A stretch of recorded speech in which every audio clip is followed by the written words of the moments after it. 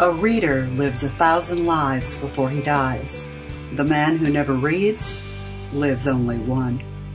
George R.R. Martin from A Dance with Dragons. Hello, friends, and welcome to Inside the Writer's Cafe. I'm Cheryl Nason. Our show features not only the hottest authors, but also introduces our listeners to exciting new authors who talk about themselves and their latest work. The show today features two men who are both adventurers.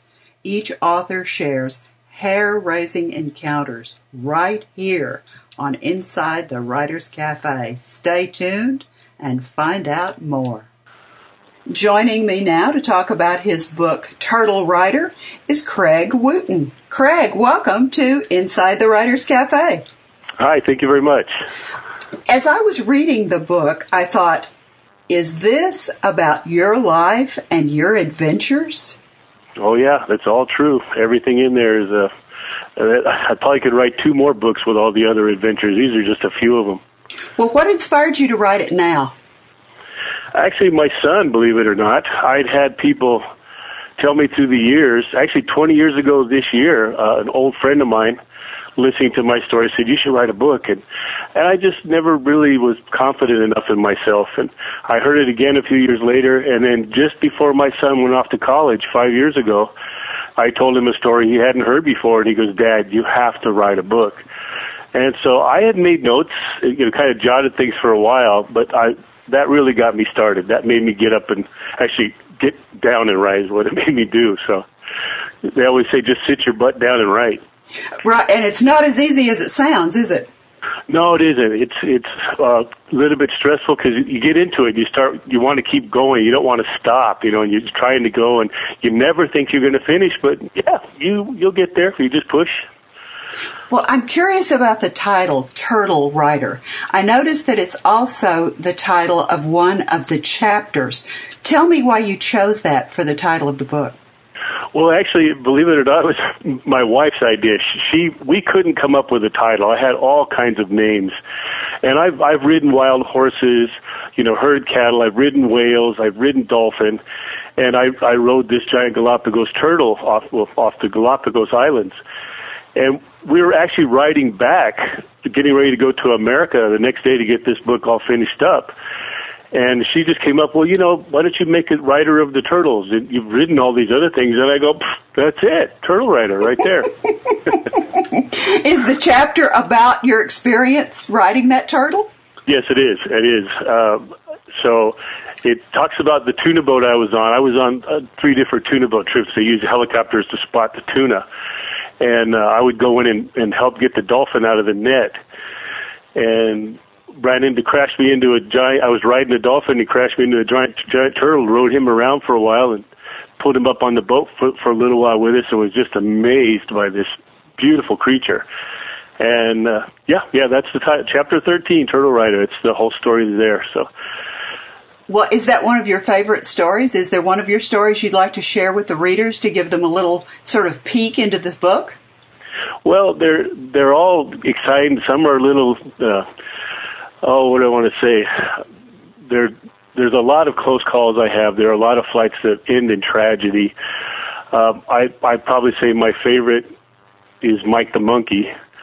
It's a monkey I made friends with when I was in the jungle in the Philippines, and it's a great story. My kids' favorite bedtime story. They loved it.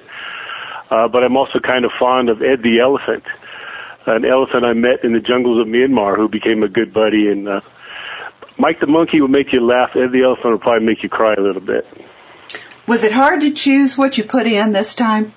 Yes, it was. I actually, like I said, I could really probably write 2 more books with all the stories I have. I just picked out what I thought were the most exciting and just the cool adventures that I had in my life. But yes, it was. I had to sit down and then put them where I wanted them. And I was a little concerned. They're kind of just thrown around. The part of the book is about my travels, growing up as a kid, being a Navy brat, a military child. And we moved a lot, so that's in sequence, each move I have as a kid. But my stories are just thrown in at different times. There's no particular order.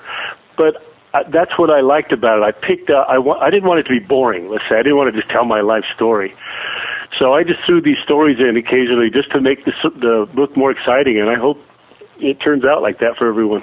Well, I feel like I'm talking to Indiana Jones. How do you get involved in all these adventures? Well, it's funny you say that. Somebody just said the other day, your book is like a cross between Indiana Jones and Forrest Gump. I thought that was pretty interesting. But I just the chances I've had is when I started flying, it was a real struggle to fly when I was younger because it was just a different time. Vietnam War was just ending and the pilots were a dime a dozen, and it was very hard to fly. But my childhood dream, I just had to do it. And when I began to fly, I just kept getting these opportunities to go to these places and do these things, and of course I jumped at every one of them. And it's been quite a life, and I've one of those lives I can honestly say, let's say I won't ever say, gee, I wish I would have done this. I've done just everything I wanted to do. It sounds like it. Was there a favorite profession that you had? It sounds like being a pilot was the favorite thing that you did. But good night, you've done so many other things. The tuna boat, you've been a firefighter, the police, TV news. Yeah, the news and the movies and stuff like that, that's kind of cool. It's Hollywood. But I have to tell you, firefighting was just the most exciting. I mean, yes, flying is great, but anybody can fly. But to be able to stick a long line bucket on there, take water and drop it on fires and fight these fires and see things, see that you're doing some damage, you're winning. That, I have to say, was the most exciting and most fun flying I ever had. And I want to go back and do it again before I get too old. How did you get involved with firefighting? Well, I was actually working for a company in Southern California they were kind of involved in everything, making movies and TV commercials and power line construction and patrol and stuff like that. And I was just offered a chance to go when I started flying and just, get out and train a little bit. You do a lot of flying. You fly, shuttle people around and whatnot. But you have to carry a lot of things up to mountains and long line them down in between trees. And they stick a bucket on you and let you practice and get used to it. And holy cow, was it fun. It's just so exciting. It's like you're like a bomber pilot in a war. And it's exciting, it's dangerous, but you really see you're doing something. You're helping people and saving lives and property. And it's exciting. Maybe that's why I have a little gray hair also, but I like it. Well, we've all seen those news clips of the planes and the firefighters, and it looks exactly the way that you say it looks. I mean, and to me, it's so... I don't think I could do that. I don't know if I'm brave enough because it does look so dangerous and so adventurous. Yeah, it's funny, Cheryl, because I think that's probably one of the attractions to it. The danger, even though it's there are times you always hear these stories of pilots talking about their knees shattering so, badly to bruise their knees. That actually happens. I mean, you get into situations like, what the hell am I doing here, and then you get out, like, you really don't think about it all the time while you're doing it. When you get back later, you start thinking, what did I just do? Did you have a target audience in mind for this book, Craig? Well, actually, it was kind of, I just thought anyone. But, there's a little bit of language in it. There's some, maybe it's not, of course, for children. There are some stories in there that are great for children, I think. But it's just an adventure book. It's, I don't want to, it's really not a biography. I guess it kind of is, but they're just stories. They're just great stories. And I think anybody who's into adventure and travel, this, of course, aviation people, but there's a lot of drama, there's excitement, there's, has a happy ending. There's a lot of comedy, there's a lot of cute stuff in it. So it's kind of wide open. It's a really wide market, I would think. You started telling stories to your children because you said, I read in the first part of the book that you said you had 3 storybooks and that you would just read those sort of over and over and you finally got tired of it. And so you started making up stories. Is that really how this got started? Yeah, well, they weren't really made up stories. They were my true life stories. But yeah, I had 3 books. I think it was Peter Pan, Cinderella, and Snow White. Just little, Disney books. And, you can only read those so long and the kids get tired of them. And, of course, I was in Japan. Those are the only English books I had. And they know those by heart pretty soon, don't they? Oh yeah. Yeah. Now we know the next part. Skip it. Let's go to this part, right? So I just started telling adventures. Of course, I didn't tell them all the gory things that happened and the people who had tragic endings or whatnot until they were much older. But I had plenty of stories to tell them, and basically that's how it all started. And people were hearing these from my kids, and well, tell me about this story, and you did this, and you really did that. They'd always say, like in Japanese, they say, "Uso, I don't believe that. You didn't do that." And I'd say, "Oh, yeah, I really did." But yeah, that's pretty much how it started. When somebody picks up the book and they read it from cover to cover, or they read it on their Kindle or whatever, when they finish, when they put it down for the very last time, do you want them to just leave feeling entertained by all of the stories that you've written or that you've shared about your life and about the things that you've done? Or is there something different, something deeper that you'd like for them to take away? Oh, I don't really have any deep thoughts. Of course, I'd love them to enjoy the book, but I'm finding I want everyone to just enjoy it. I want them to be gripped. I want them to cry. I want them to be, laugh. I want them to laugh. I want them to get the excitement, kind of like you said, like an Indiana Jones story, where there's fun in it and there's excitement and a little bit scary. But I want them to go away, and I've had a couple people say things like, "What an awesome book!" And the most things that people say to me is, "Did you really do all that? I can't believe you've had that many adventures in your life." And I guess that's kind of what I want them to go away with, just like, wow, Well, and maybe inspired to have some of their own adventures. Well, that's I'm glad you said that, Cheryl, because I guess that's a little deeper part I could have said. But my children were the same.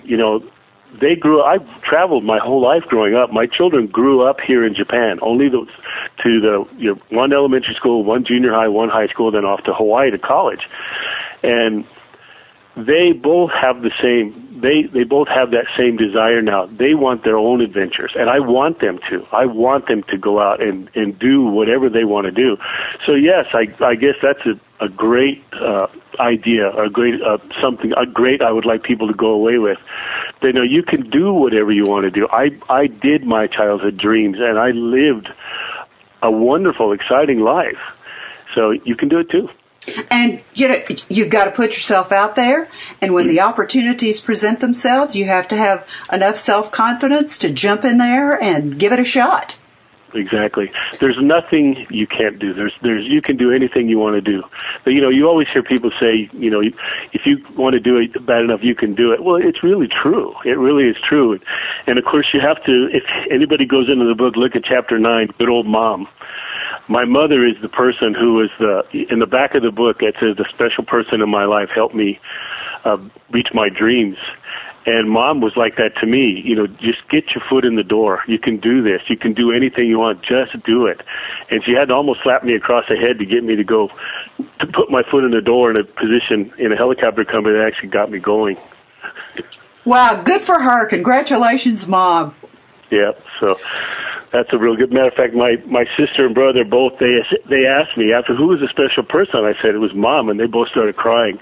Oh, that was pretty cool. Well, let's let our listeners know where they can find the book. Now, I went to Amazon, and it's really easy when you go to Amazon. I just clicked on the book search feature and put in the title, Turtle Rider, and then put your name. And I want to spell your name because I misspelled it when I was sending you an email, and I want to make sure our listeners get it right. It's Turtle Rider by Craig, Craig, Wooton. Yes, that's right. And then you click on it, and there are two options. There's the Kindle version, and then there's a hardback version. And you could read a really, really, really nice excerpt. It's very well done, and that was a good choice to put in there. Thank you. So that's all that they have to do. Where else could they find it? I believe it's on Author House's website. Is that correct? Yes. Excuse me. Yes, it's on Author House. It's on Amazon and Barnes & Noble. But also there are three versions, Cheryl. There's a paperback, hardback, and the Kindle. Oh, excellent. So do you have a website for the book, Craig? Actually, I have just my email. I'm actually setting up another one. I'm on Facebook, Craig Wooton on Facebook. And I'm also at Craig, Craig, at Catnet, CATNET.jp. And anyone's welcome to email me there. But like I said, you can find me on Facebook. And I'm in the process of setting up a complete site just for the book itself. Now, you mentioned a video. Is that one of the things that you plan to put on the website? Yes, it's actually going to be out soon. I just had to make some corrections to that. But yes, that will be on my site, and I'm not sure where else that's going to be right now. I'm not really sure. Yeah, I can't tell you that one. But I bet that our listeners could Google you, and it would take them right to everything that you're doing. Yeah, YouTube. I know that's going to be on YouTube, so easily go there. Craig, it's been an absolute pleasure. Thank you so much for taking your time to talk with us here on Inside the Writers Cafe. Oh, my pleasure. It's been great talking to you, too.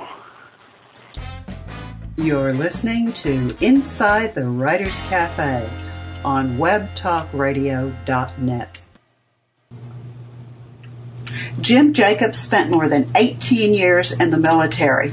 Part of the time he was working as an emergency medical technician.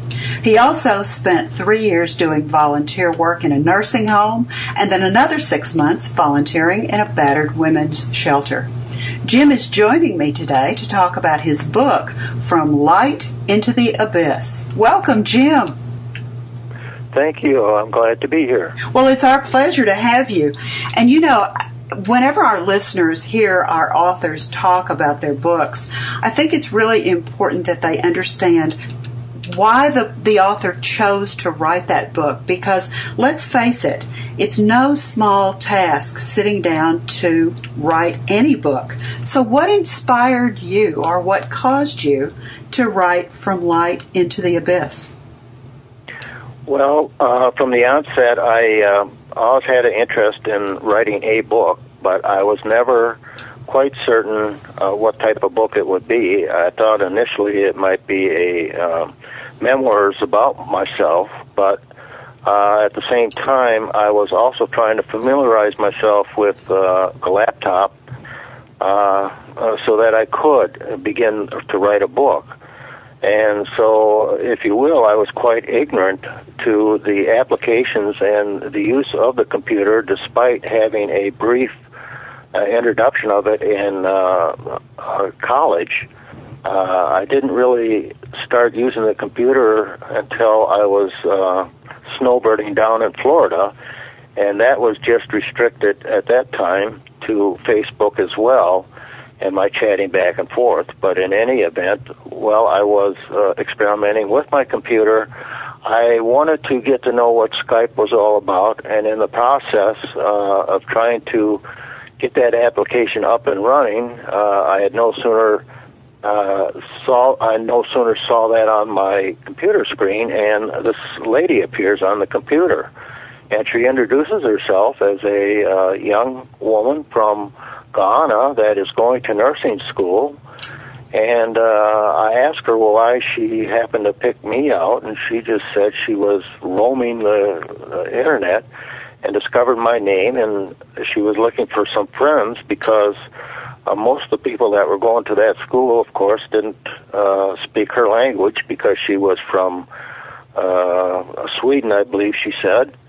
And as a consequence, she was thirsting for some friendship. So I, being a little bit ignorant here and not knowing anything about scamming, I agreed to have a friendship with her just like I had a friendship with other people on the Facebook. So I thought it was innocent enough where, although innocent, I was still guarded to take this person on, but I did in any event, and as a result, one thing led to another, and before you knew it, within a matter of a couple months, I was sensing that something was amiss here, and that this just was not an ordinary innocent young lady going to nursing school, but that perhaps it entailed much more than that, and so as a consequence, maybe 3 months into our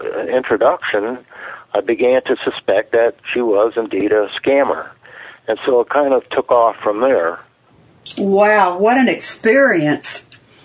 That's one of those things that at least I've heard about but never fallen prey to, and let me knock on wood.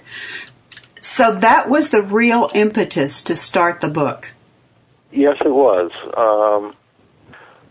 I got to say that once I found out that she was indeed scamming, and of course I did end up sending her a computer, which is in the book, The Reason Why.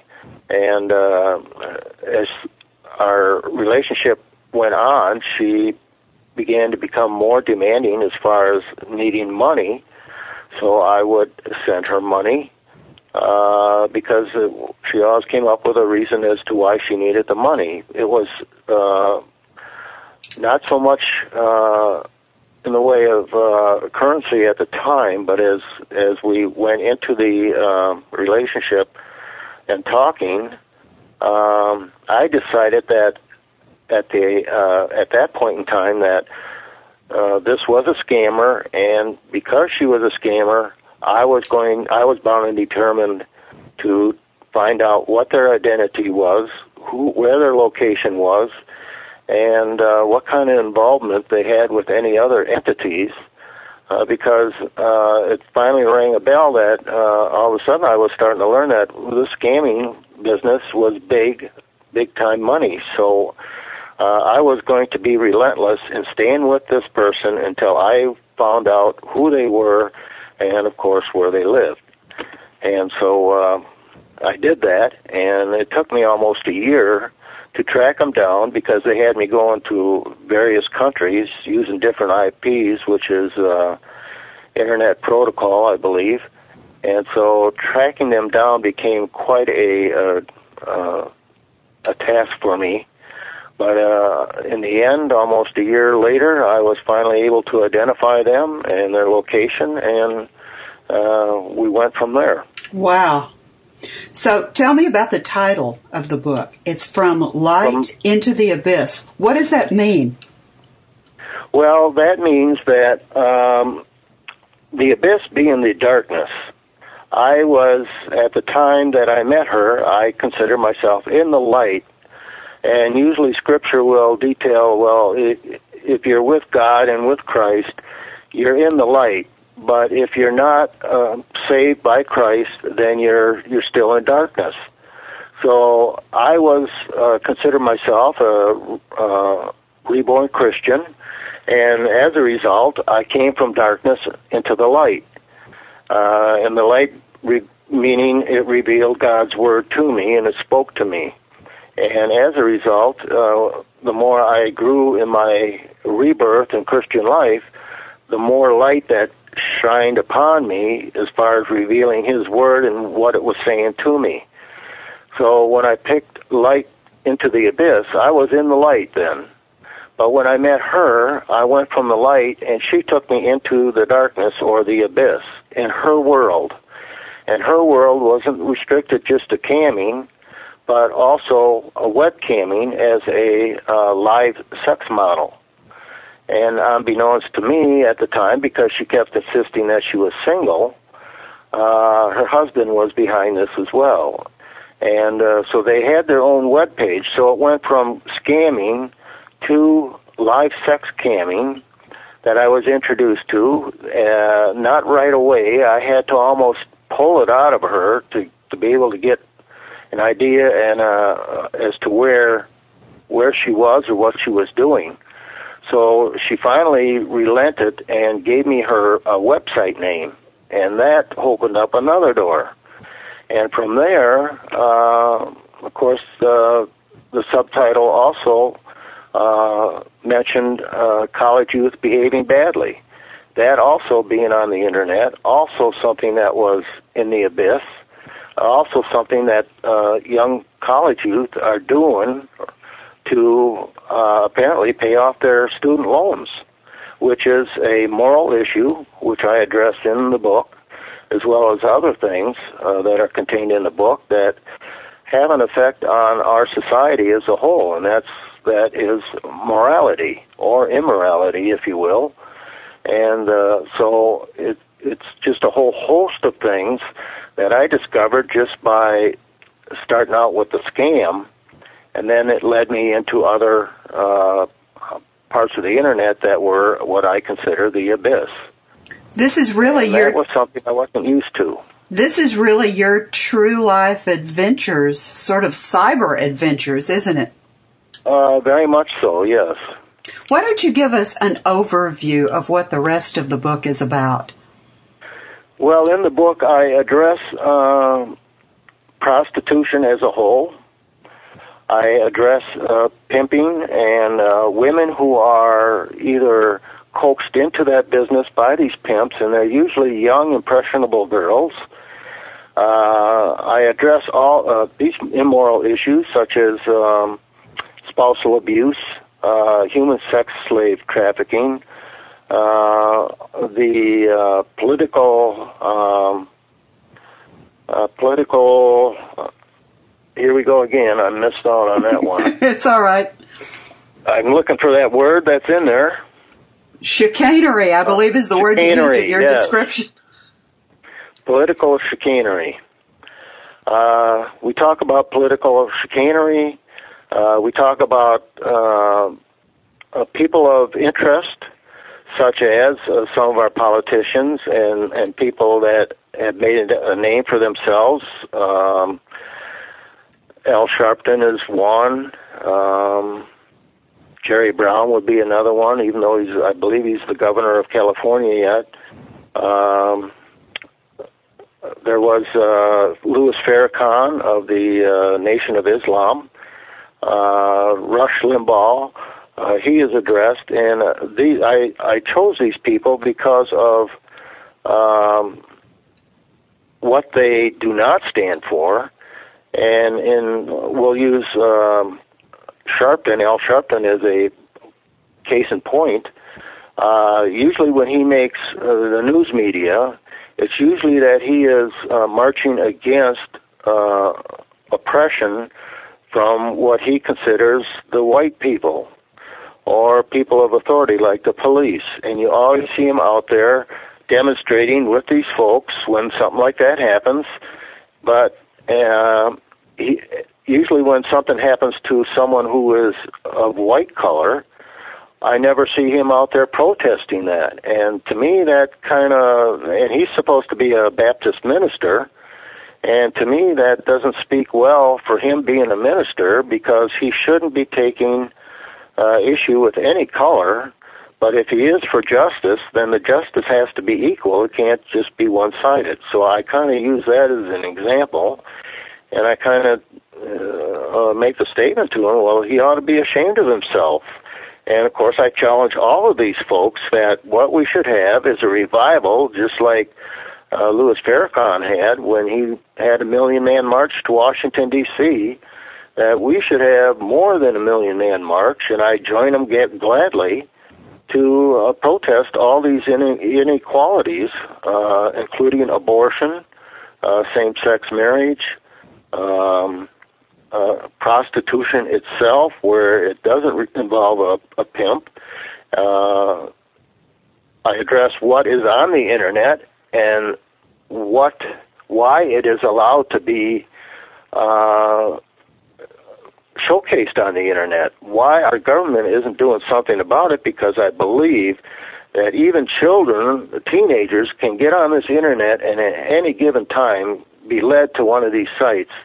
And the minute you're led to one of these sites, it's almost as if you're going to be hooked, because these people that are involved with campsites, we're talking owners, that also I address, persuade these girls to come on live campsites with the thought of earning a lot of money, and what they're actually doing is barely making minimum wage, most of them. There are some on there that do make big money, but in all cases, all they're doing is degrading themselves and having a low self-esteem after all is really said and done.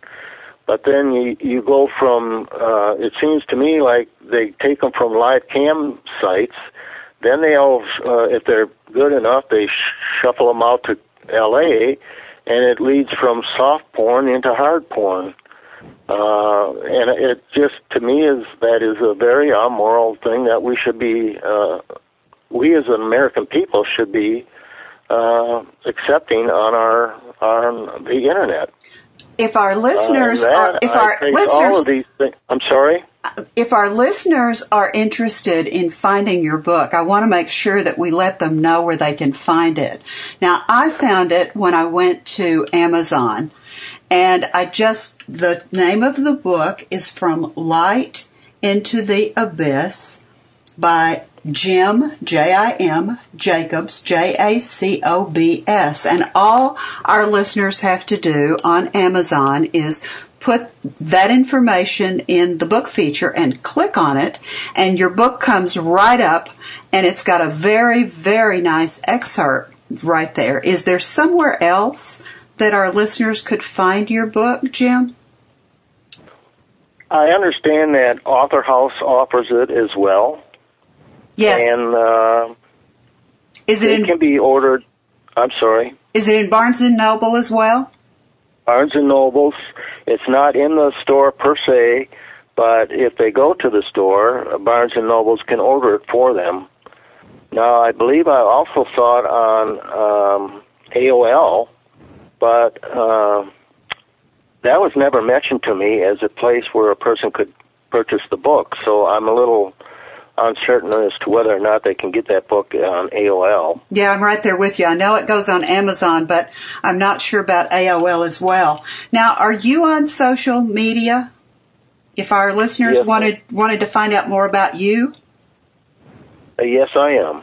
Let's tell our listeners where they can find you. Well, the listeners, those very interested in it, can follow me on Facebook under Jim Jacobs. There are, I try to do daily, extracting a portion of the book out and writing it on WordPress and then publishing it on Facebook. And by so doing, they get some form of idea as to what is in the book itself. Great. And I also kind of give my personal thoughts on there. Good. And the strange thing about Facebook is that the book is, even though the book is published and written, I know that these criminals, I call them, continue to follow me. On Facebook, they morph themselves as somebody with a different name, and what they're doing is they're shadowing me to try to garner more information about what's in my head and what it is that I'm writing about, so they can get a heads up to offer an excuse or to deny that they are the actual criminals in this endeavor. But I know for a fact that they are, and when I catch them and ferret them out of Facebook, then, of course, they don't show up anymore. But they will morph into somebody else. So it continues to be a cat-and-mouse game between me and the scammers. Wow. Jim, thanks so much for being our guest today. Very interesting, and I wish you the best with the book, and I'm so glad you could join us. Well, thank you very much, Cheryl. I appreciate this. Our time is up, and we'd like to thank you for yours. Remember, pick up a good book and read.